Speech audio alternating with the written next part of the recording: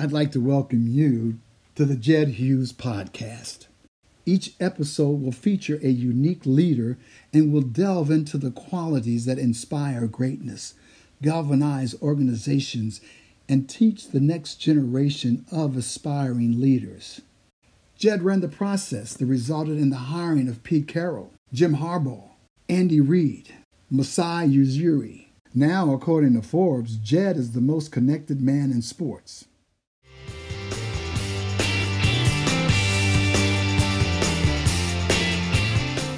Did you ever wonder what it was like to be a female and compete at the highest level in sports? Our guest today, Val Ackerman, has accomplished an incredible journey with the capstone event being inducted into the Basketball Hall of Fame. This journey will highlight her roots, her family, her incredible experiences, and how she has led the formation of the Big East and her contribution to basketball, both in the United States and globally.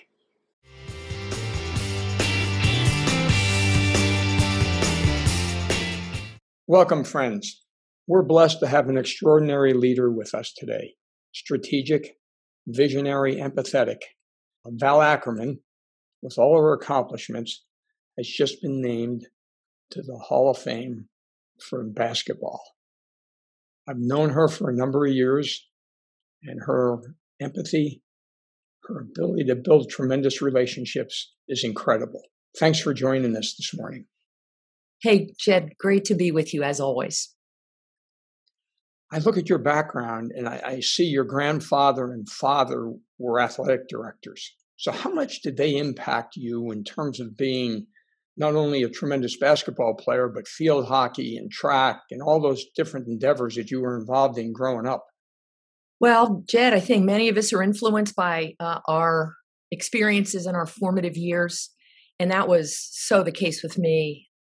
As you noted, I grew up with a sports family. My grandfather was actually a graduate of Springfield College. He played basketball at Springfield College.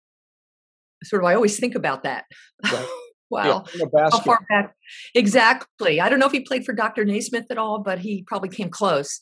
And then was an AD, as you noted, loved sports, was a summer camp counselor. I mean, he couldn't care more about young people and having sports part of their lives. And then my dad picked up on that and became himself an AD and a basketball referee. My dad was actually the AD at my high school in central New Jersey. And that was very cool to wander into his office, between classes and say hi. So they very much influenced me. I guess I thought I'd be an AD someday. That didn't happen. But, my work in sports and especially my work in basketball, which was a sport I know my dad loved the most, is very meaningful to me, again, because of those personal connections. Your basketball, you set the record in high school for both men's and women's in terms of the amount of points you scored. And then you decide, how do you pick UVA? Well, Virginia, which was a dream school, became my top choice. I looked south. Growing up in Jersey, I wanted to be someplace warmer. And so I was looking at basically ACC schools at that time. And so Virginia became the one. I will confess, the coach at that time, Debbie Ryan, who built the program, was herself a Women's Basketball Hall of Famer, went to my high school. We had a family tie. Wow. And so her younger sister was a contemporary. I knew Karen. And then when Debbie kind of came nosing around my senior year in high school, it really did help that I knew the family. And my family, I think, felt like I'd be in good hands going to Charlottesville under Debbie's tutelage. So that played in a lot. And of course, it's a great school, beautiful place. And of course, women's sports were just getting off the ground there. So we were basically pioneers. But one of the best decisions I ever made was to end up in Charlottesville. 3-year captain. I mean, you started with leadership and breaking ceilings in terms of what it related to what women were capable of achieving. How do you decide to go to UCLA? I mean, you go south, Now you head west. So what's the family thinking? Their daughter's moving away. I got them perplexed. I mean, you didn't know, in between I went to France to play basketball. You played basketball? Yeah, I was. So these were all the semesters abroad I never had. Yes. Because basketball is a 2-semester sport and I was locked down on campus there. France was great. I was able to play on a club team there. And that lasted a season. And then I came back to the USA. And then UCLA was just recommended to me by an advisor at Virginia. Great school. I had family in LA. It was a different part of the country. So it was sort of a life experience package being there. And again, it was far from home and I didn't stay in LA when I graduated. And so I think for anybody listening, family ties really can matter. And that was certainly the case with me. It was my adventure, my West Coast adventure. And then I came back East after I graduated. And then somehow you're at the forefront of the NBA really taking off, where you join David Stern and Rick Welts and Russ Granick, and you begin to build this incredible organization. And in the meantime, you also launched the WNBA. So what was that whole experience like working with David and with that team you had? Jed, it was, you know them all. You knew David well. I mean, it was the experience of a lifetime for me professionally, a dream job. My first job at the league was as a staff attorney. I was actually working for Gary Bettman, who hired me at the league. He was the general counsel there for many years. And so I joined his team, a fledgling legal department. There were 4 of us. I think I was the first female lawyer ever hired by the league. And the league was small. It was only 100 people all in, which is sort of unimaginable given how much they've expanded their operation over the last 30 years. So I had an amazing experience. I started working for Russ Granick, the eminently respected deputy commissioner, pretty much right away on other projects outside of legal. That led to my work with USA Basketball. You'll remember that first dream team in Barcelona, yes, which was, talk about a career highlight for me, working as one of the point people with USAB on bringing that team into being in 1992. That was extraordinary. They were a rock star team. If you ever, could think of one, it was them. I had this amazing array of experiences at the league when it was and it was a smaller operation. David at that time was in his 4th year as commissioner. So the place was very entrepreneurial, very nimble. David was just sort of like running around. If there was a good idea, he wanted to do it. And, to your question, that eventually led to the interest in women's basketball that started around 1994-ish and eventually culminated with the WNBA. You also mentioned USA Basketball. So you join that and you become the president of USA Basketball. And in addition, you're part of FIBA. So, in terms of a female being part of those organizations and leading them, you're doing things that hadn't been done before. Yeah, that's true, especially in the case of FIBA. I'll come back to that. On USAB, it was a real honor to serve as board chair. In fact, it was a nice landing when I left the WNBA. Really very hard to leave the WNBA. It was my third child in many ways. I have 2 daughters now, 28 and 26, and the WNBA was the third child, bringing that into being. But I was really tired after 10 years of run up and then, running the league for 8 years. And I had been on the USA Basketball board beginning in 89. Again, when that first dream team came into being, the NBA needed spots on the board. So David appointed me, Russ, and Rod Thorne. I was very much entwined with the operation. Their staff in Colorado Springs, who are, best at what they do, bringing national teams gold medals. And so when I had the chance to be board chair when I stepped down from the WNBA, that was an easy one. And it was great. Jerry Colangelo was coming on at that point as managing director for the men's team, which needed to be, re-elevated after a not real great run in 2002 and 2004. The women's team, we sort of brought to the modern age in 96 with the first gold medal in Atlanta. If Tokyo happens, they will go for their 7th straight gold medal this summer. And we set that in motion back in 95, 96. And so for me, that was great. While I was on, in that role, FIBA came calling, asking me if I would serve as the U.S. representative to the International Basketball Federation, which I agreed to do, spent 2 terms there. And that was, very exciting. world travel and meeting, Patrick Baumann modernized the place as Secretary General following legendary Boris Stankovic. They still have a long way to go there in recognizing, in my judgment, the importance of women to the future of the game of basketball. So while I'm gone from that board, I still they hear from me every now and again as a general reminder. But those two experiences, USNB, AB, and FIBA, were really extraordinary, and very glad that those opportunities came my way. Just based on your DNA and what you've done in terms of promoting women into leadership roles and things you've advocated on, talk a little bit about how that energy and that passion has developed in you. I think we're all products of our experiences, Jed. The good ones and sometimes the not so good ones, they fortify us, they embolden us, they serve as positive reinforcements in many cases. And so for me, I've had an amazing journey and some incredibly good experiences.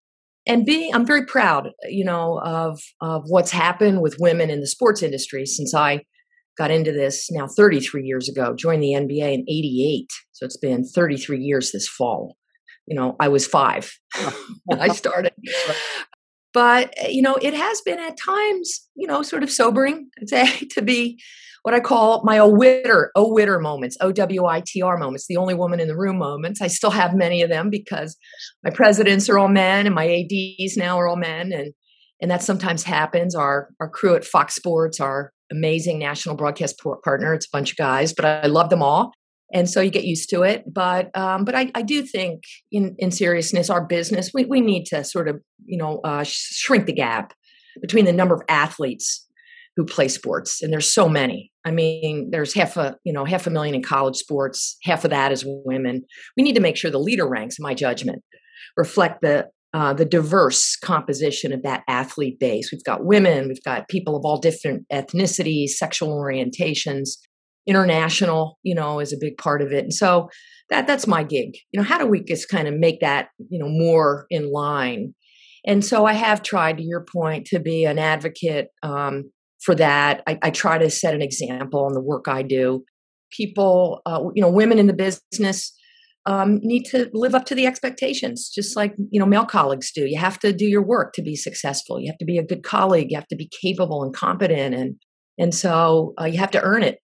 And so I've tried to live by that creed my entire career. I work very hard. Ask my husband, who thinks I'm insane, by how hard I work. I never seem to be able to turn it off here, but that's our business. As you know, we're a 24/7 business. We have live events all days of the week, all times of the year. And that's the sacrifice, we make for being in this amazing line of work. And so there are sacrifices that go with being a woman, a working mom in this business, but I'm proud of the accomplishments. Is there more work to be done? Yes. And I'm committed to playing my part to make sure that happens. So taking over as the Big East commissioner, let's talk about what that journey's been like. After it had been blown up, you trying to pull all this thing together. Help our audience understand what that task was like. It was, I did not know what I was getting into, Jed, when I said, okay, sounded exciting to be part of the rebirth of this storied league, this basketball-centric league that was wanted to get back to its Dave Gavitt roots in New York, where I lived. Great schools I'd grown up watching. I knew Dave Gavitt. He was the president of USA Basketball. Back to our earlier topic here, he was the head of USAB when Russ and Rod and I joined the board. So we had an opportunity to work with Dave. He was like no other. He was very gifted and a mentor in ways he didn't know to me. So it all came together. In 2013, and I took the job, but we really did have to start it from scratch. The old Big East, my schools pulled out of the old Big East. The old Big East renamed, they became the American Athletic Conference. Mike Oresco had to find replacement schools. So he had to deal with that. I had to deal with all the infrastructure and bringing to life this new Big East configuration. And so that involved, I had virtually no staff. I had 1 or 2 people that had been prearranged for me. I had no offices. Joe Lassesi, thankfully, longtime colleague at Proskauer firm in New York, who did all the paperwork for the realignment of the new Big East, said, you can be with us. So we were in their offices for 14 months. I kept adding staff and asking Joe for extra offices. We had nothing. I mean, we had no bank account. Georgetown was running our books. We had no email. I was ackerman.val@gmail.com for, months. I was promising my staff benefits packages because I didn't have them. Kept telling them, don't worry, you'll get benefits. Just trust me. It was wild, and it was frankly, very hard 2 years to get that done. All the while, our teams were playing basketball, doing pretty well, turning heads because nobody expected that the schools in a football world were going to stay relevant when they, had no football revenue, for example, to fall back on. But we, I think, defied the naysayers in an amazing way. And then when Villanova wins the national championship in 16 and then again in 18, I think it was just validation of this vision back to 2013 of what our presidents wanted to do in terms of controlling their destiny as basketball schools, reasserting, again, the relevancy of a basketball conference. It was really incredible. That was amazing. My hat goes off to Jay Wright, my colleague, going into the Basketball Hall of Fame. Right. I mean, I burst into tears, when that news came over the wire that I was going to be able to do it with Jay Wright, who, with, class act, if there ever was one. We owe him so much, the new Big East, for keeping us at a high level. So that was icing on the cake here. So very hard, but, we're 8 years in. And many challenges in college sports, as you know well, with transfers and NIL and COVID recovery and managing, racial and social inequity and how our student athletes feel about that. But I have very high hopes for this conference. I think we're gonna stay at a high level. Let's talk a little bit about some of those issues that you mentioned. Let's go back to the pandemic on how you helped your universities manage through that, and then transition into the George Floyd event and how that kind of changed two really events that marked our century, the pandemic and the George Floyd tragedy. Well, the pandemic, probably truism here, made for a year that none of us could have imagined and none of us will ever forget. It's challenging beyond words, the uncertainty especially. I mean, in a business, that's so calendarized. I mean, we all plan, we all think about tomorrow. We all have our schedule grids mapped out, months out, years out. Our coaches especially know what days are going to be on the road to recruit, what days they have games, what days they're going to practice, what hours their practice days, are going to involve. And so here we were, not knowing anything about, I'm going to have a season, when's it going to start, how's this going to work. The uncertainty, I think, was maddening for everyone, very stressful. We relied so heavily on our doctors. They were the heroes for us and many others in our space because we were taking their cues on testing, tracing, how to handle travel, how to manage quarantines, how long are the quarantines, and in our case, just using Big East, we're in 11 different jurisdictions. We have 10 states plus DC with our now 11 schools. So every school is in a different state, and every state had a different set of COVID protocols. They could go to the CDC for guidance, but at the end of the day, it was local authorities deciding what to do. So, we're trying to sync up 11 different jurisdictions here on the rules. And so we deferred to our docs very heavily. In fact, now that our season's winding out, on my list is my heartfelt thank you note to all of them for hanging with us. We brought in some national experts to keep us posted on all sorts of developments with the virus as it was ricocheting around the country. It was really hard. The NCAA was modestly helpful because they couldn't tell us what to do. They were recommending things, but that was helpful. And then, last but not least, I would say there was, this adjustment to this Zoom world. Yes. I mean, our office has remained basically closed. Some people have been in and out, but I've not been together with my staff for the most part since the Big East tournament in 2020. So we've all been managing virtually, and it's been really, hard, Jed. I mean, we've made it work, and I think this technology adjustment will last in some ways. So I foresee a hybrid now in terms of how we do our business. But we're a live event business. So at the end of the day, we need to go to events. We need to be at games. Our schools need to be, doing live events live. I hope that in the coming months, the worst of this will be behind us. The vaccine will do what we were hoping it'll do. And we'll be back to some sense of normalcy with the start of the 21-22 academic year. Well, let me come back. You mentioned vaccine. That seems to be a potential issue with players on whether they want to take it or not take it. And what's your reaction to what pushback have you gotten from different universities, depending on the states they're in and things like that, as opposed to the individual rights individuals have regarding the vaccine? I think I speak for most of my commissioner colleagues here in saying that I expect this will be a school decision. It won't be conference mandate that every athlete has to get a vaccine or have some related protocol. We'll leave it to our schools. They'll in turn consult with their council about the enforceability of any kind of a requirement for students, for faculty. I mean, they got a broader universe of people to worry about than we would. And so we know we've seen already schools across the country beginning to require vaccines for incoming students for the fall of 21. That's on them. I know some of my schools, many are still wrestling with this question, have not made a decision about it.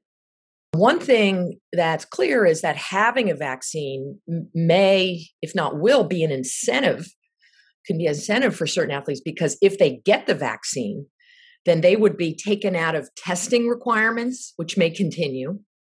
They may be taken out of quarantine requirements if somebody they're a close contact with has COVID, and what would otherwise be a 14-day or 10-day sit out for them may go away now if they have a vaccine. So, it's my thought that might be a pretty good incentive for somebody who's on the fence to get the vaccine, because it would take away other obligations that they're going to be left dealing with if they were unvaccinated. So this is a work in progress, just too early to tell, again, since we're winding down now in college sports. We're not, we're not going to have to deal with this for the most part for a few months. But that issue, what additional policies might be warranted going into the fall due to wherever the virus is something we're going to have to tangle with. But the good news is we have a bit of a playbook here. We will not have the kind of uncertainty we had at this time last year, which was very debilitating. So you talked about name, image, and likeness. How do you see that playing its way out? It's not an if, it's a when, my opinion. Reading all the leaves, we have, and I expect the when will be July 1st. That's when a number of state NIL laws that would allow these benefits would go into effect with or without the NCAA. The NCAA has a framework that I and others worked up that was to be voted on back in January, and that didn't happen, mostly because the Department of Justice dropped a letter on the NCAA on the eve of the vote saying, we have some concerns about what we hear you're going to do with this, because there are some regulations associated with this. So the NCAA backed off, tabled the vote. And so folks have been kind of waiting now on the possibility of congressional intervention, the Alston decision, which is due in June, what the state landscape was going to look like, et cetera. So here we are now on the eve of June. And again, I foresee this, a framework happening. I mean, it's the right thing to do in my judgment for the student athletes. Other students get to monetize, especially in social media now. So the view now of our, folks is that why not make that opportunity available? There are some significant complexities in college sports with NIL because of recruiting and concerns around fairness in recruiting, most of all. So there are like a host of areas that, that we have to tangle with as it relates to disclosure and the role of the schools and Title IX and pay for play. It's not as easy. I hope your listeners understand this. It's not easy on this, and it will be probably a bit of a messy launch because of this. And college sports won't look the same probably. But it's 2021 and times change and systems evolve. And that's where the NCAA is right now. So our schools are going to do what they can to maximize these opportunities for their athletes. we're trying to get them ready. Many of them have hired vendors and have started education sessions and work groups on campus to, prepare for the onset here. And last thing I'll say, Jed, is I don't think where we start will be where we end. I think college NIL will evolve over time. Once we see where the tricky areas are, some things we're concerned about now may prove to be non-issues. Other areas may just, hit us right between the eyes that we didn't see coming in terms of difficulties in managing, and we'll deal with that when the time comes. But it's going to happen, and as I said, it'll be a big change for folks in our business as well as for the athletes themselves.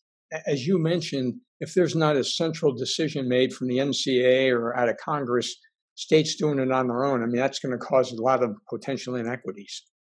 Yes, that's one reason I think that the NCAA is advised, and that's the membership. It's not validity. The people that work for schools and conferences are the voters.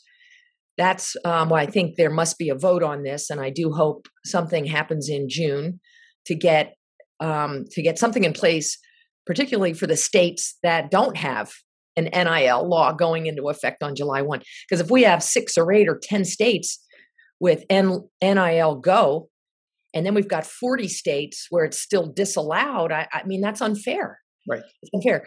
And then the Congress piece, again, is important. That I think everyone would prefer to have a single national rule that would be sanctioned by Congress, so that whatever rule it is isn't subject to challenges in the courts, because that's been debilitating.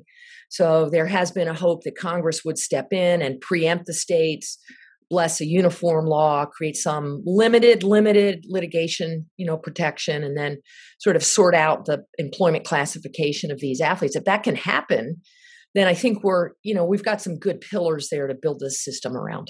So we'll see. We don't know. We'll see. I mentioned earlier the George Floyd event and how that has kind of transformed sports and the way athletes are speaking up, things they didn't necessarily do in the past. What's your sense of how that has played its way out, and what do you see some of the ramifications of that? It was a very traumatic event for everyone, eye-opening, I think, for everyone to see, in some ways, how much has not changed over the course of our country's history. Forced many of us to get educated about everything from that journey, in our country's history, to the words we use, to, the systems which remain broken. And I think the silver lining was positive energy around, hey, we've got to do something. We can't just talk about this. We can't just be on the sidelines. We've got to step in and act. So that was, and our student athletes leading the way. They were essentially all over it. So I think unfortunately, COVID was a mitigator, I think, in terms of their ability to really come together. They were doing things by Zoom because they weren't, for the most part, able to be on campus in the ways that would have allowed, I think, for more forcefulness in their response. That, I think, will change. It'll be very interesting this fall to see how the return to campus, the loosening of restrictions, will affect programs and initiatives, particularly those that are athlete-led around DE&I. I can say for our conference, we've worked really hard on this one to try to do our part. 2 years ago, Jed, we formed a working group. We have a plan around this in the Big East. Last year, we ramped up our efforts. We've got a number of things in the works. We have a platform to talk about this. We have a relationship with RISE, a national education provider, on this. We were supportive this past year of the Black Lives Matter movement through a jersey patch for men's and women's basketball. We created an award named after Coach John Thompson from Georgetown, who sadly passed away last fall, to recognize significant efforts here. And it's not enough. We're working on hiring. We're working on, sort of phase 2, I guess, as we head into next year. And so whether it's racial equity, social equity, gender equity, obviously the NCAA right now is focused on gender equity because of what happened with the women's basketball tournament this past year. An unfortunate event, but hopefully a silver lining there too, in terms of awakening people to what we can do to really get women's basketball where it needs to be. I'm going to be an optimist about it. I hope all of this brings people together in positive ways and forces the change that's still needed. And so that's our commitment at the Big East. We know we're a college conference. We don't have the clout of some, but we're going to make sure we do our part to be a positive contributor at this important moment in U.S. history.